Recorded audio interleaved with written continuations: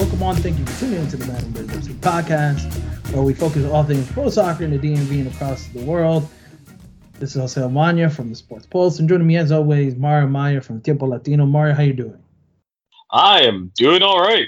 I'm just sitting here, chilling like a villain, chilling like a felon, and enjoying the wonderful weather outside.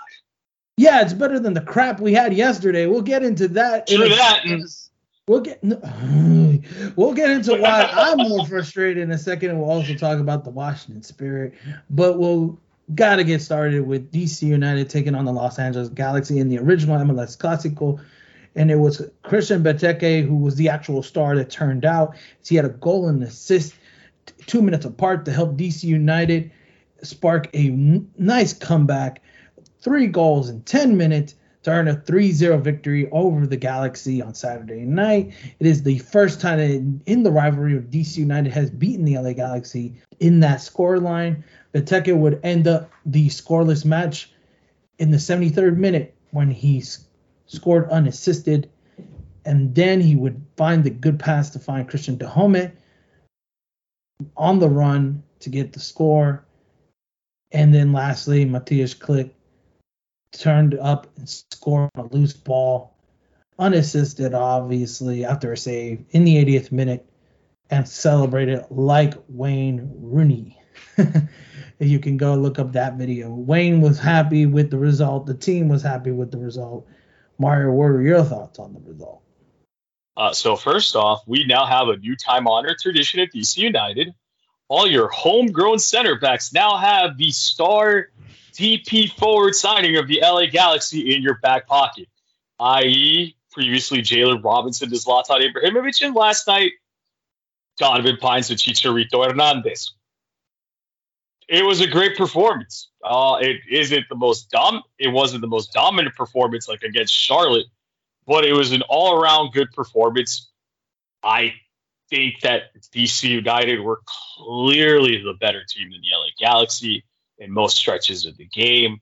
The first half left a little bit to be desired, but I think DC United still was the better team in that first half, created some opportunities, weren't as clinical in their finishing at first. Part of it has to do with the weather conditions because it was raining, then it stopped raining at halftime. But all in all, I think they were the team that had the most initiative. They were solid throughout, and just it was inevitable that they were going to score.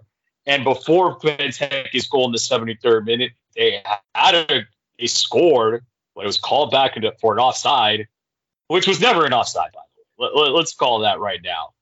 I don't know what the referee was actually looking at on that play. Christian Benteke initiates the play, and he finishes the play. And he clearly he's never offside on that play. But I digress. I think Christian Benteke was a handful for the LA Galaxy defense, which left a lot to be desired. They do not look great, by the way. LA defensively was just staggered along. And all in all, I think this was DC United's better performance. They had a much better second half. They were a much more dominant team, and it showed at the end.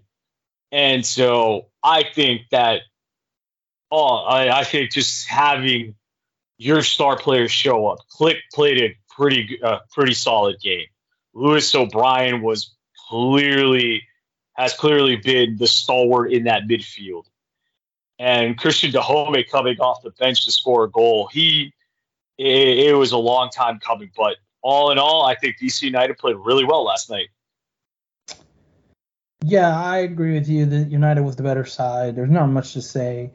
I will say, unlike what seems to be the reported that, it was kind of a back and forth sloppy affair in the first half that turned up in the second.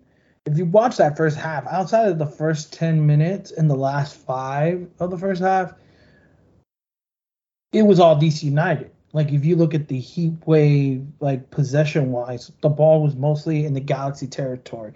Any kind of counterattacks that attempted to progress outside of the midfield were stopped right away by Victor Paulsen, like you mentioned earlier, Pines marking out Chicharito Hernandez, who was obviously very frustrated that at one point he thought he was going to get a foul call, didn't get it. It was questionable at best, but we don't need to talk about the officiating. I think I can say it right here, right now. The officiating was inconsistent at best. I think that's the kindest thing I could say about the officiating. Oh no, that was Copa Taka officiating right there. And if you're a local, you understand what I'm talking about there. It was very minor league, the officiating, and the offside call. I agree with you. That wasn't offside. I was in the stands. It did not stop raining at halftime. It stopped raining around the 65th, 70th minute. And when that goal came, suddenly the rain stopped. I can tell you. I can tell you because I was like, oh, I tweeted it out immediately. So does the goals start coming, huh? The rain stops. That's kind of great. We should have had these in the 20th minute. That'd have been fantastic. But if you watch that first half over again, like a lot of the ball and a lot of the play is being played in the midfield side of the Galaxy. And it set up the story. Like United is just being patient with the ball, looking for opportunities while they weren't converting them, which has been an issue all season. You knew by the way they played that first half, it's going to come. And they were just being more and more patient than the Galaxy. It felt like the Galaxy at times were very haphazard, very self-destructive in their own play. There was like a messed up after Chicharito didn't get the red card foul. Didn't get the foul in the box call with Donovan Pines. Well, one of their midfielders just slide tackled a DC United player and got a yellow. So it was just like a lot of situations. It was Lewis O'Brien, I believe, that he slide tackled. Yeah, it's just a lot of these recurring moments with the Galaxy where it was like they self-destructed in themselves and United responded. I felt like Jonathan Bond had a lot of slip-ups and United was noticing. Lewis O'Brien obviously noticed because then he pounced on that ball. Now, my angle, it looks clear as day that Lewis O'Brien got a piece of the goalkeeper. You know, a sensible referee would have probably gone double check. But for United fans, let's be happy he didn't check because then it would have taken away Benteke's awful, like, he earned a goal that day. He earned a goal, and it's not fair that, you know, a goalkeeper who's testing his luck a little too much gets away with it. I agree. Rafael Romo circa DC United 2022. Exactly. And look, Miller always tries to do stuff like that, and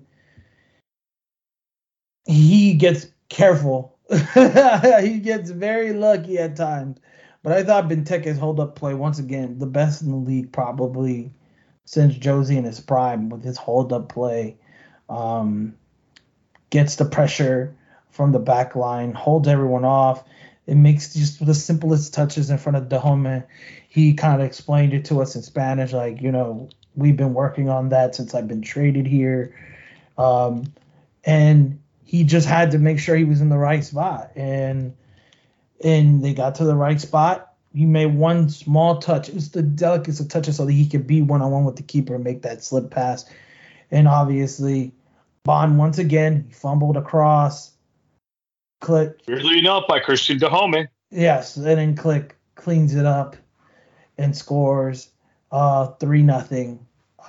I'm all for it. If that's how United's going to play going forward, or they're going to be patient with their attack, I'm fine with it. I want them to find the goals.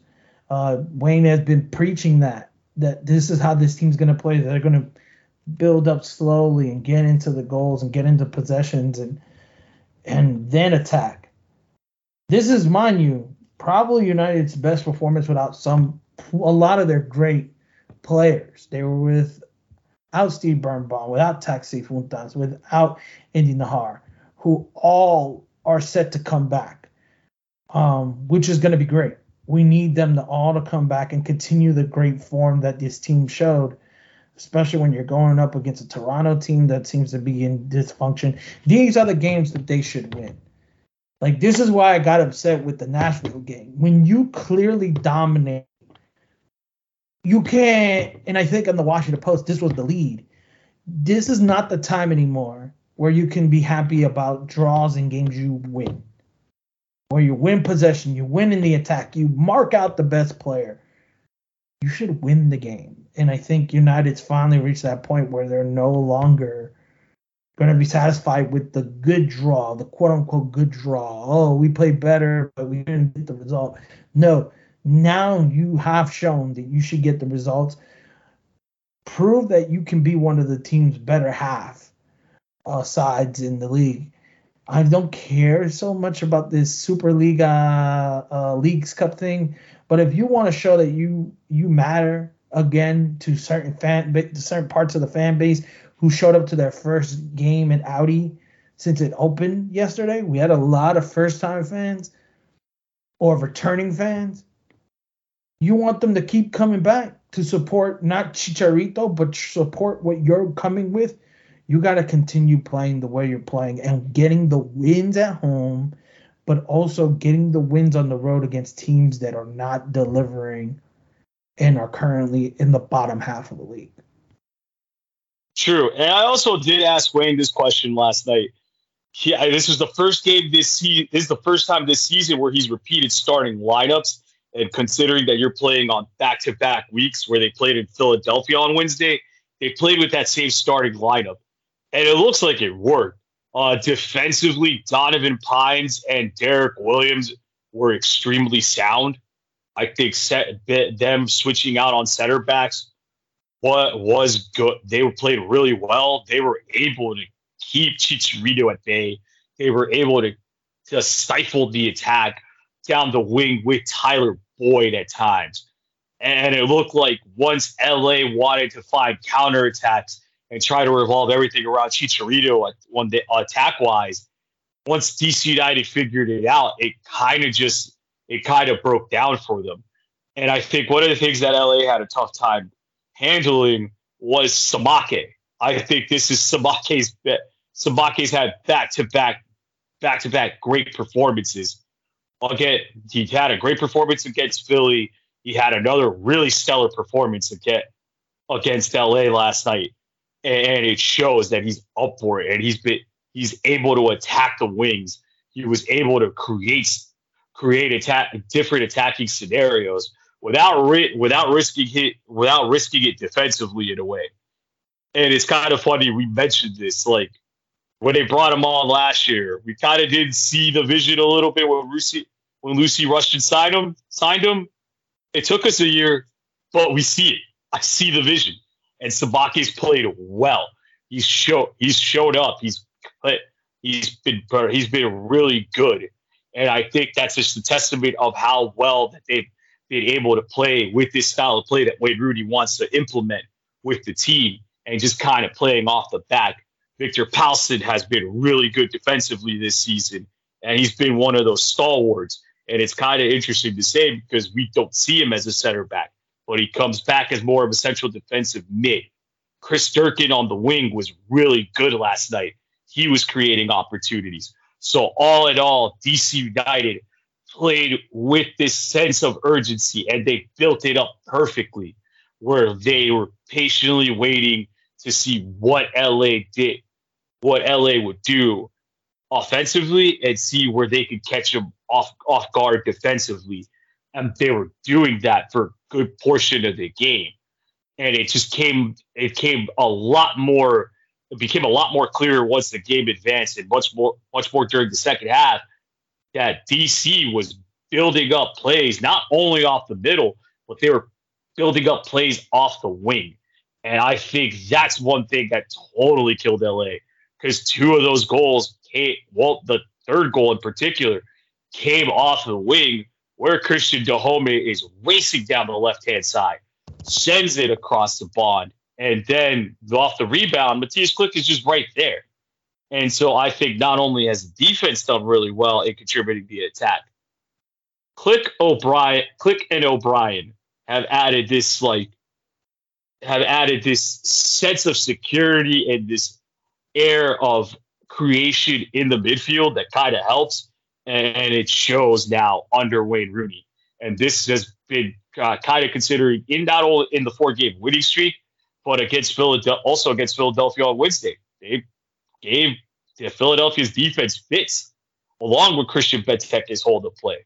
So all in all, I think DC United found once they hit their rhythm, there was very little LA could do. So yeah, but last 8 days, United has gone unbeaten, 1 win and 2 draws. We've only conceded once.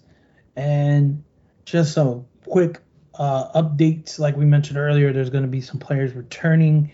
Hopefully for that game against Toronto, you have Steve Birnbaum, who had the hip injury, Pedro Santos, and Andy Najar as well, hamstring and calf respectively, and Taxi Funtas with the hamstring. They look to almost be available for Toronto. Left back Mohamed Yaizi has returned to DC following the alleged assault allegations in Stockholm. It is unsure that it's clear. Club officials tell the Washington Post that he has been cleared of those charges. However, Swedish authorities have not commented on the matter.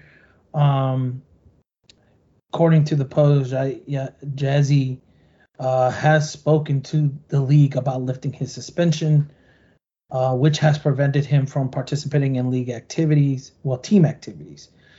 He still needs to, as Wayne stated last week, which we played here on the podcast, he still will need to go through rehab for his quadricep injury, which he hasn't been able to get due to his arrest and staying in Sweden. And lastly, Jackson Hopkins, who played well last year under the other coaching regimes that happened, has been loaned out. The 18-year-old has been loaned out to Loudoun United for the rest of the year. Can be called back at any time, but he hasn't gotten any playing time under Wayne Rooney since mid-March. He's only had 3 regular season appearances, 3 regular season minutes, and 2 Open Cup games to play in. So hopefully he will get more time with Loudoun United. Those were your key notes just to catch you up on everything that's happened United before and now after the aftermath against the Los Angeles Galaxy. Moving on, the Washington Spirit were on the road in Florida. They had just knocked out Orlando Pride in the Challenge Cup in a historic 4-2 win with all the goals happening outside the penalty area. Well, couldn't happen again where all the starters are together. Don't blame them.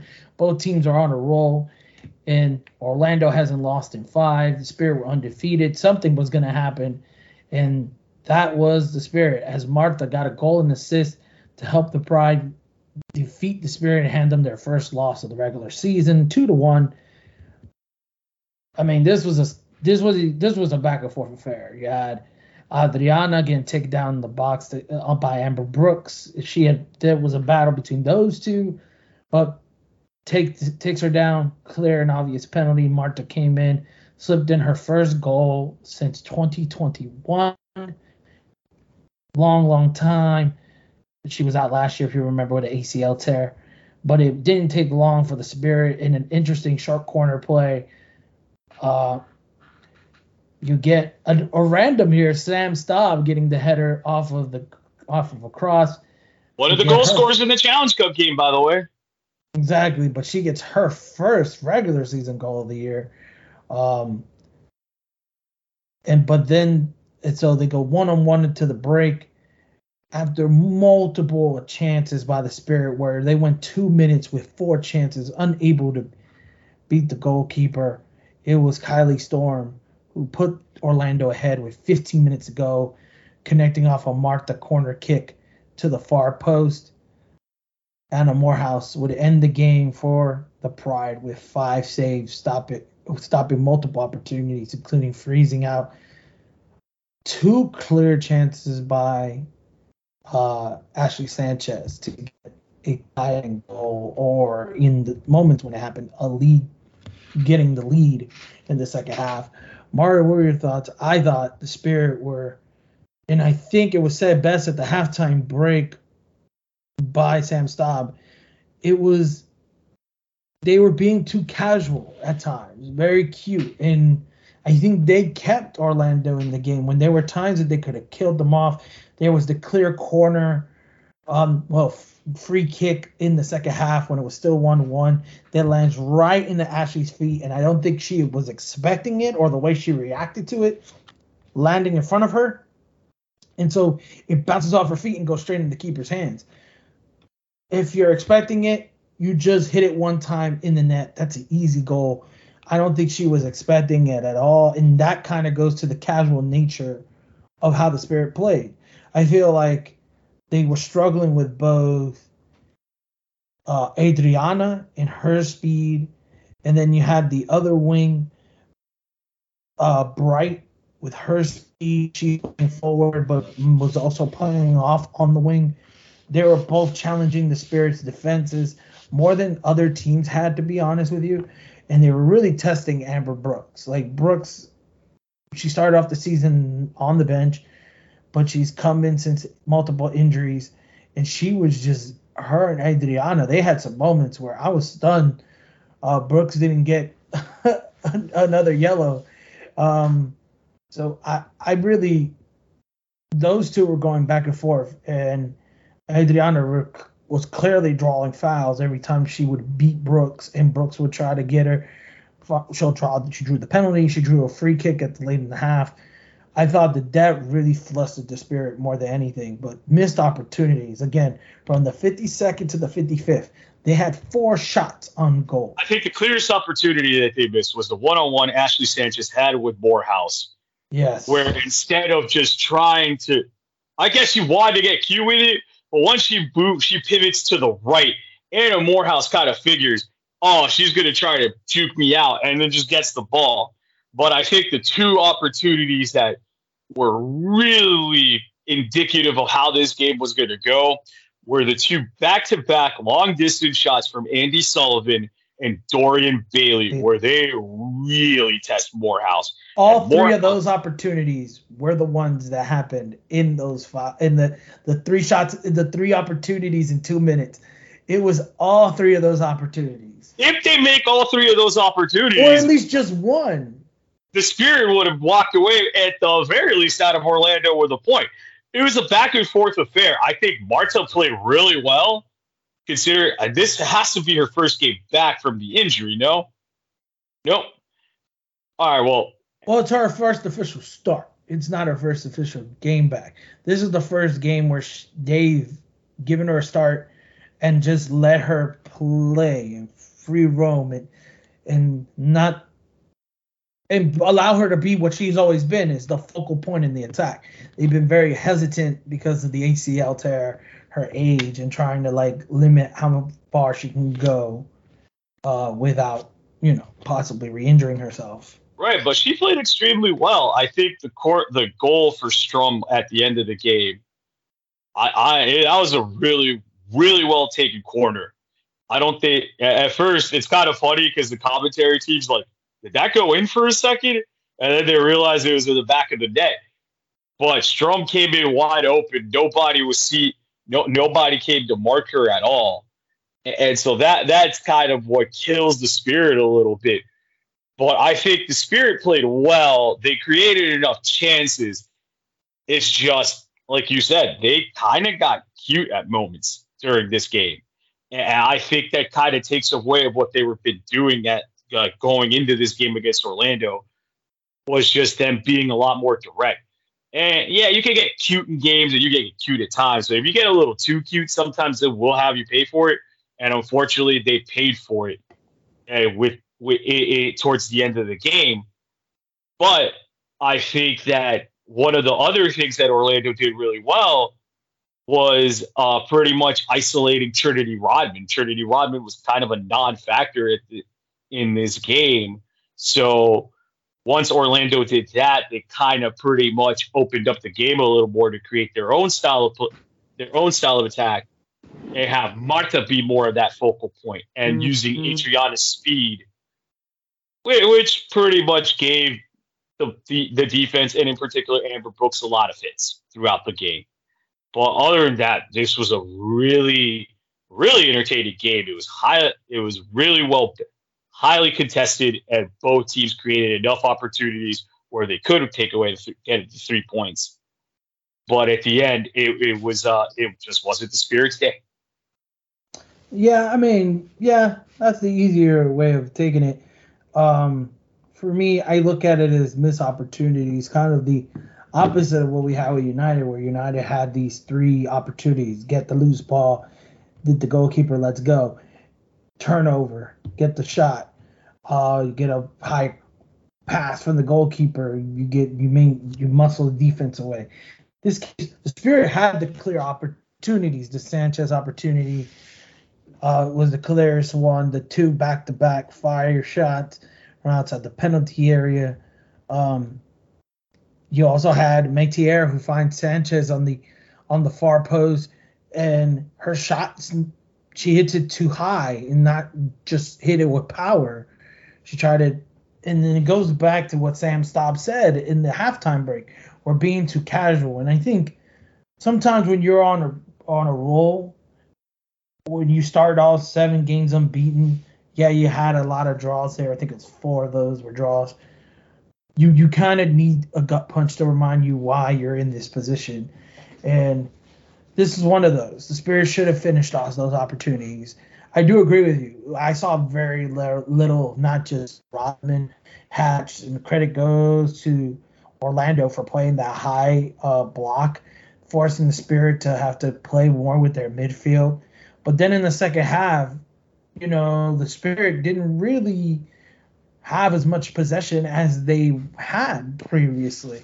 And that's because Orlando changed their idea. They said, we're attacking them in the wing very effectively. Let's keep doing that when we have opportunities with our counter. And we can keep the high block at times, but we don't have to be so aggressive with it like we were in the first half. And you really saw the possession change in those final 20 minutes leading up into the goal. But like you said, it's that pressure. That pressure is what caused what ended up happening. The Spirit playing casually from the back. Adriana gets an opportunity because there's a steal, and Watt gets the ball and gets a corner out of it, and it leads to Watt gets the ball, takes it away from the casual Spirit back play to get the ball to Adriana to take the shot that bounces off the defender for the corner, then leads to Marta with the cross in for Strum. I really think the Spirit is going to learn from this. And it kind of reminded me, that play in specific reminded me of the things they hated about playing last year, where they played a lot from the back, where they would do goal kicks directly to their center backs. You see that a lot with Man City at times. They play directly to the center backs versus just booming the ball, or if you're going to boom the ball, boom it to the side, or you have your midfielder, your winger. They were trying to get away from that this year. And to see them casually playing from the back when you see Orlando pressuring them as they had been for the last 5 minutes prior, it kind of speaks to they were too confident. And they really should have picked up the pace. And if they felt tired, that's one of those times where you kind of, as a manager, have to, whether you don't want to, pull them off. We saw Shiva come in as a sub late to the game, Douglas as well. I feel like those subs could have been better utilized early on. You obviously don't want to pull out your best players if they're playing well. But we weren't seeing much of Hatch, and he pulled Hatch off. But Rodman, she was kind of invisible. We probably wanted to pull her off too. We don't even know the effects of that collision she had in the first half, and maybe that was bothering her. So the Spirit played okay in my book, but they left a lot to be desired offensively. Right. I think it's just one of those things where everybody's going to have a match where you're tied, where they're going to catch you slipping, and they caught the Spirit slipping. But I think they learned from this, and I think it'll make them a better team for it. Exactly. Just some quick notes from throughout the week, as everyone's probably already heard, but we'll talk about it real briefly here. The Washington Spirit's owner, Michelle Kang, has struck a deal to create her own multi-team women's soccer organization or ownership collective that would include the Spirit and Lyonnais. French women's side. Her agreement with OL Group A and Eagle Group Football Holdings creates one big, massive group. According to the statement, quote, this deal will represent a major step forward in the history of women's professional football. It brings together the parallels, the traditions of an 8-time Champions League winner, OL Femenil, and the dynamism of the 2021 NWSL champion spirits to usher in a new era for the sport. Kang will be the majority owner and CEO of this organization, and she will be part of the OL Group board of directors. And she says, and this is something we've heard from her, she plans to add more international clubs to this ownership group. Mario, we've been hearing from her. Well, in the first game of the season, she mentions this to reporters. We've known the Spirit's ownership in general being interested in quote unquote world domination. What are your thoughts on this? It's seemingly the new football group. We have the Red Bull football group. We have City football group. Now we have another one here. What are your thoughts? And let world domination commence. Let's start with that. You know what? Last week I said I see the vision with when they first came out with these reports. I see the vision clearly now. Michelle Kang is out here trying to dominate the world, and I'm here for it.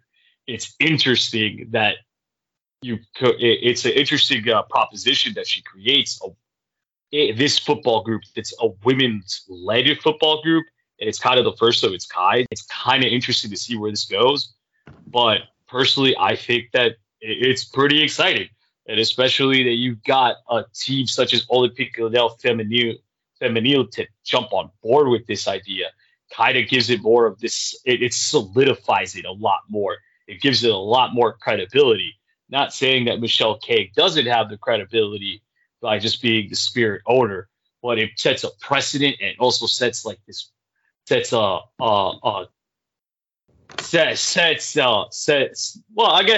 precedent for where she wants to go with not only just the Spirit, but with this whole football group. So it's kind of interesting to see how she's tying all this together. I mean, tying it together, I guess, is kind. I see it as, her looking at it. She first obviously has enjoyed the perks of being the Spirit owner, and she wants more of the say. She clearly loves this a lot more, and I'm not trying to speak for her, than her ownership of the healthcare conglomerate that she works for in general.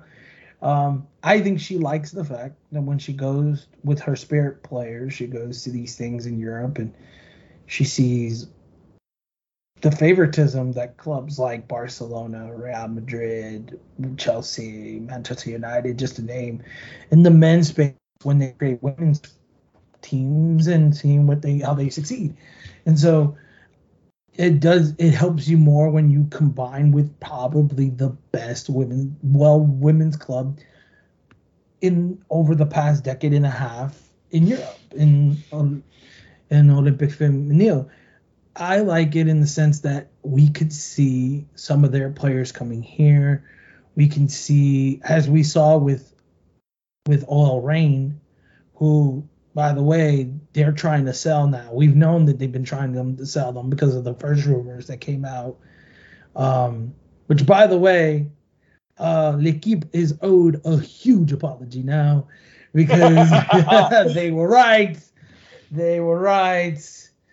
They're probably just mad that I know Leon, which probably was trying to make that announcement, they were probably upset. So they had to come out here with that whack thing from a month ago. So we all owe L'Equipe a little apology. We have to, like you said, we have to wait out to see the vision here. And so, but all I would say is we've known Michelle wanted to do this.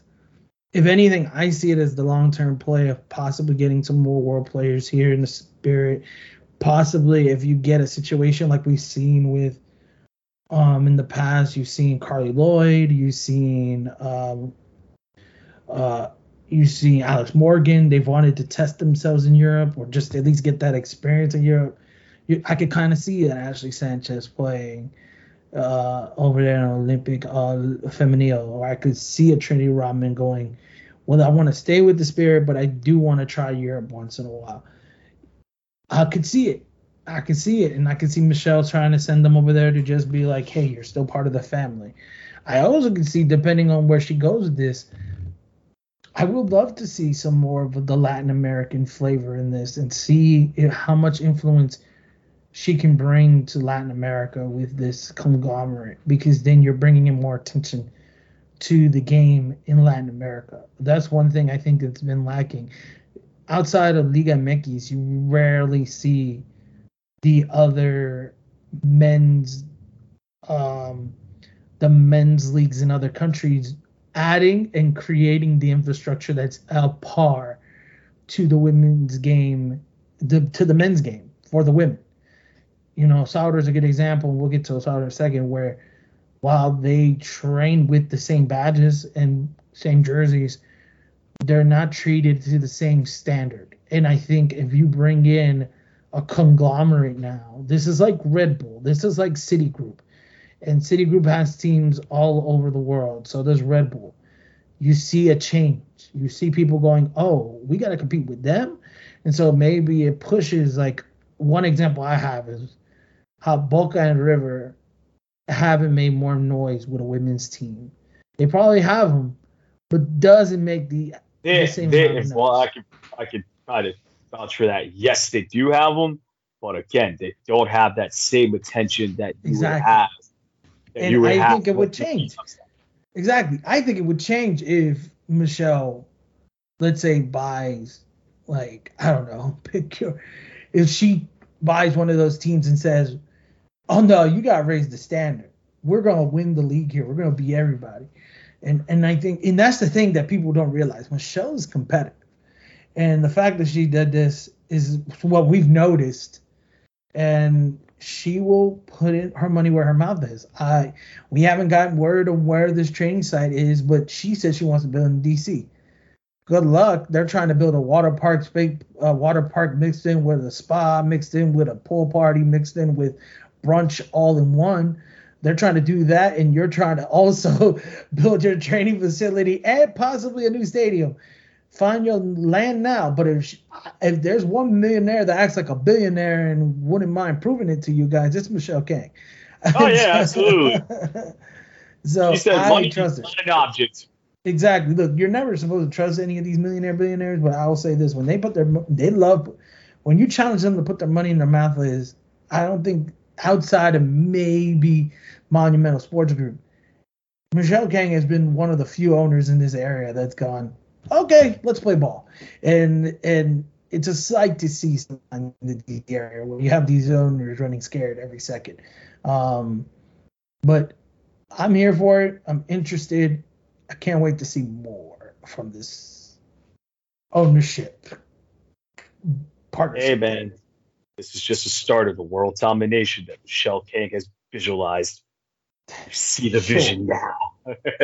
Sure. But we'll end the podcast on a sadder note. We don't want to do it, but feel we have to with the DC area, with the second largest minority being Salvadorian.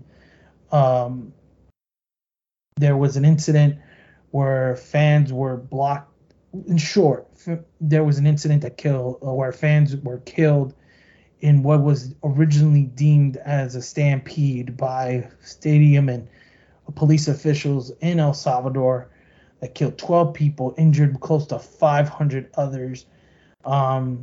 Originally, it was unclear what happened, but from what reports suggest, fans were blocked from entering the Estadio Cuscatlán despite having tickets.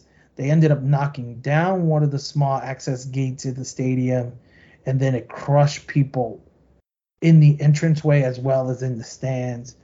You had people rushing into the pitch.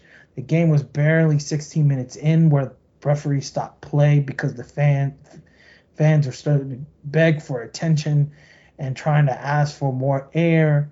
so that they can carry the injured out. Players were seen helping those who were injured in the stampede. A lot of it involved Alianza fans who were the home team at the time. This was a playoff game between Alianza and FAS. It was the home leg for Alianza. Medical treatment came to those who were injured and were on the field. According to a statement from President Nayib Bukele, he said, quote, El Salvador is mourning, unquote, following the death of the 12 people. Sections of the stadium were cartoned off because they're trying to avoid clashes with fans. However, in this case, with not all the entrances being open, it caused a bigger issue. According to the Civil Protections Director, Luis Amaya, about 500 people were attended to the stadium and about 100 were taken to the hospital. Right as we came onto the air, the health minister reported that the majority of those patients that were treated for injuries have been discharged, and there has been no record of intra-hospital deaths at this time. I said a lot there, but Mario, being that the Salvadoran community carries a lot of weight in our soccer community, what are your thoughts on the incident that happened in the Estadio Cuscatlán last night? I guess the first word that comes to mind is tragic. It's tragic. It's nothing else you could really say about it other than this was a tragedy that kind of could have been avoided. Some of the reports that were coming out of it was they had some testimonies from people that were there saying that 2 gates were open for people to come in at that time, which, given the nature of this game in particular, Alianza versus FAS, it's one of the bigger rivalry games in El Salvador. You think you'd have like a little more access ways, or a little more access to gates being open, or have a couple more gates open, but that's here, near, or there. But it's something that could have been avoided, and it's tragic because people don't expect to go to these kinds of events thinking I may possibly lose my life over it, essentially. But it's just one of those things where there are certain measures that could have been taken that would have avoided some of this. And originally, for those who don't know, this story broke out late last night. So sometime after the DC United games, when I start seeing the reports on Twitter and everything in between. It's just one of those situations. It's just sad. I apologize that I don't have much more to say on this matter. The Salvadorian Federation late last night, in an official statement on their social media pages, also said that they suspended all National League games from First Division all the way to minor leagues were going to be suspended, going into an investigation and a meeting to see how they could better handle security going forward into these games. When it comes to these incidents, it's very quick to go and find out what was wrong or who did wrong, or you hear testimony of fans about block gates and this things and that. I just want to remind people that this is a game and people should not be treated as pigs for slaughter. And that's what ended up happening here. It's kind of sad that the first thing we did, a lot of people did, was they went and tried to inhumane a situation where people were killed. Tried to blame the fans, tried to find fault, where I was more transfixed on trying to figure out how this happened and trying to figure out what is the consequences of these actions. And I think too many times in our world of football, we forget that while we think it's a life or death situation because of the way we live the game, it is not life or death. And for some communities, they treat it as life or death. There's a way of treating things as life or death, but what they are is games. And this is a tragedy. And we've been talking about it. I've expressed my anger in terms of our local coverage here in the United States, but I've been very impressed by U.S. Soccer, by Gianni Infantino, Real Madrid, people who have no connections with the Salvadoran community or partial connections to the Salvadoran Even community. even DC United as well. They sent out their condolences for, Exactly. It's one of those things where that's what people want at this time. And I'm not saying that we shouldn't. The government has already said they're going to investigate this as a criminal investigation. But my thing is not even that. My thing is let's make sure we mourn those who died and that we remind ourselves that this is a game and that this was a tragedy, and that at the same time that we are able to give people support. Too many times, for those who remember, we had a similar situation happen in Querétaro last year. We had a situation happen in Egypt no less than 5 years ago. And 10 so years ago. we'll round up this time frame. And it seems to me that while some nations are getting better in terms of being able to allow people to view matches, others have not. And there's danger all over these places to watch matches. The reality should not be that we should be okay with having people make it a dangerous place to go watch matches.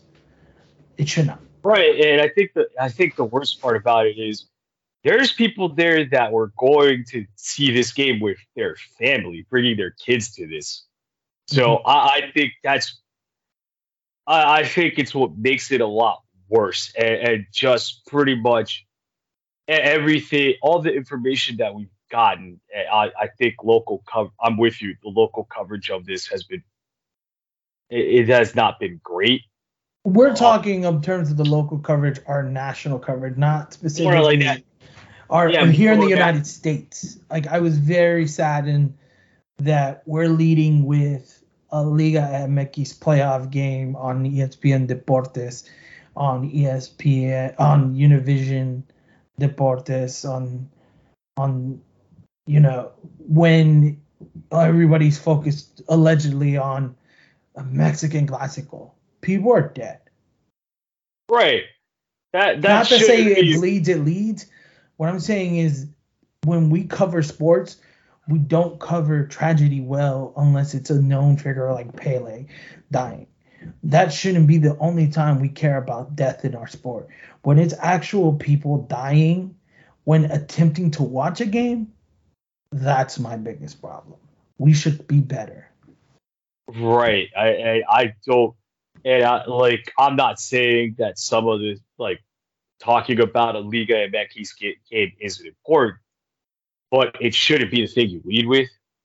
It should be like you should. And I'm not saying that you should talk like the coverage should be all doom and gloom, but make it informative. Don't give it just a 1 minute or 2 minute snippet of it. Give it the importance that and the gravitas that the situation brings within this story. So I think that's where they really messed up on the coverage. But overall, I pray, regardless of your religious affiliation, I pray, and I think we all pray for the families of the victims that were hurt in this incident. No word yet on when the football will return. This was the second leg of that they were playing Uh, Saturday night. So these are all the second legs that are going to be that have been postponed. There's only one game that's already completed, so they have one semifinalist into this, and that would be Dragon. But everybody else has to play the second leg. yeah, and the football federations will figure that out. Like I said earlier, Bukele has already announced that his government and his president and his police officials will investigate it as a criminal investigation to see how ticket distribution happened, how the gates were set up, who will be charged in the matter if there need be. Uh, all I say is I wish the best to those who had family members die or be injured during this incident. And the players, like we saw players carrying people to safety. Who knows that they'll be in the correct mental mind frame. We've had this similar conversation with the Buffalo Bills and how it took an extra week for them because they just saw their teammate have a heart attack. Imagine being one of these players and you saw your goalkeeper and your captain lifting someone to safety because their leg broke or their arm, snapped, or they're having a panic attack because they were being trampled on, or, imagine that. Like, that's going to take longer than a week, in my opinion, to be mentally ready. That takes some time. But anyway, I also joined to give my condolences to those who lost a family member in this incident, and I hope they find them and the peace or I hope they find. Well, yeah, I'll just give my condolences to them, and I joined with them on join those families in their time of mourning. Exactly. But that'll be enough for us here on the Bad Hombres FC podcast. We had to end in a sour note, but felt important to give what was the uplifting news, at least for those who need it, on the situation that most of those who were taken to the hospital have been discharged and seem to be in a fine condition or a better condition than they were last night. But that'll be enough for us. So while we let you go, Mario, tell the people where they can find more about you if they're interested to read your local stories. All right, you want to know what I'm working on, or you just want to see my live tweets of the game again last night between DC United and the LA Galaxy? You can follow me on Twitter at MarioMaya1. If you want to follow me on Instagram, you can do that too at M_Amaya91. You want to know what's going on in the world around you, just want to know what's going on in the DMV, you can follow El Tiempo Latino on Twitter as well, at El Tiempo Latino. You can go to the website, eltiempolatino.com. And if you just want to put money in my pocket, you can go to your local newsstand and or metro station. Get yourself a hard copy of El Tiempo Latino today. And as always, you can follow me on Jose_M_Mana for more. Thank you so much for the music, Kevin McLeod and Protect. Remember, rate and subscribe on Spotify, Stitcher, Apple Podcasts, and all your audio platforms. Thank you so much for tuning into the Bad Hombres FC podcast, and we hope to talk to you at a better time and hopefully coming soon. Adios.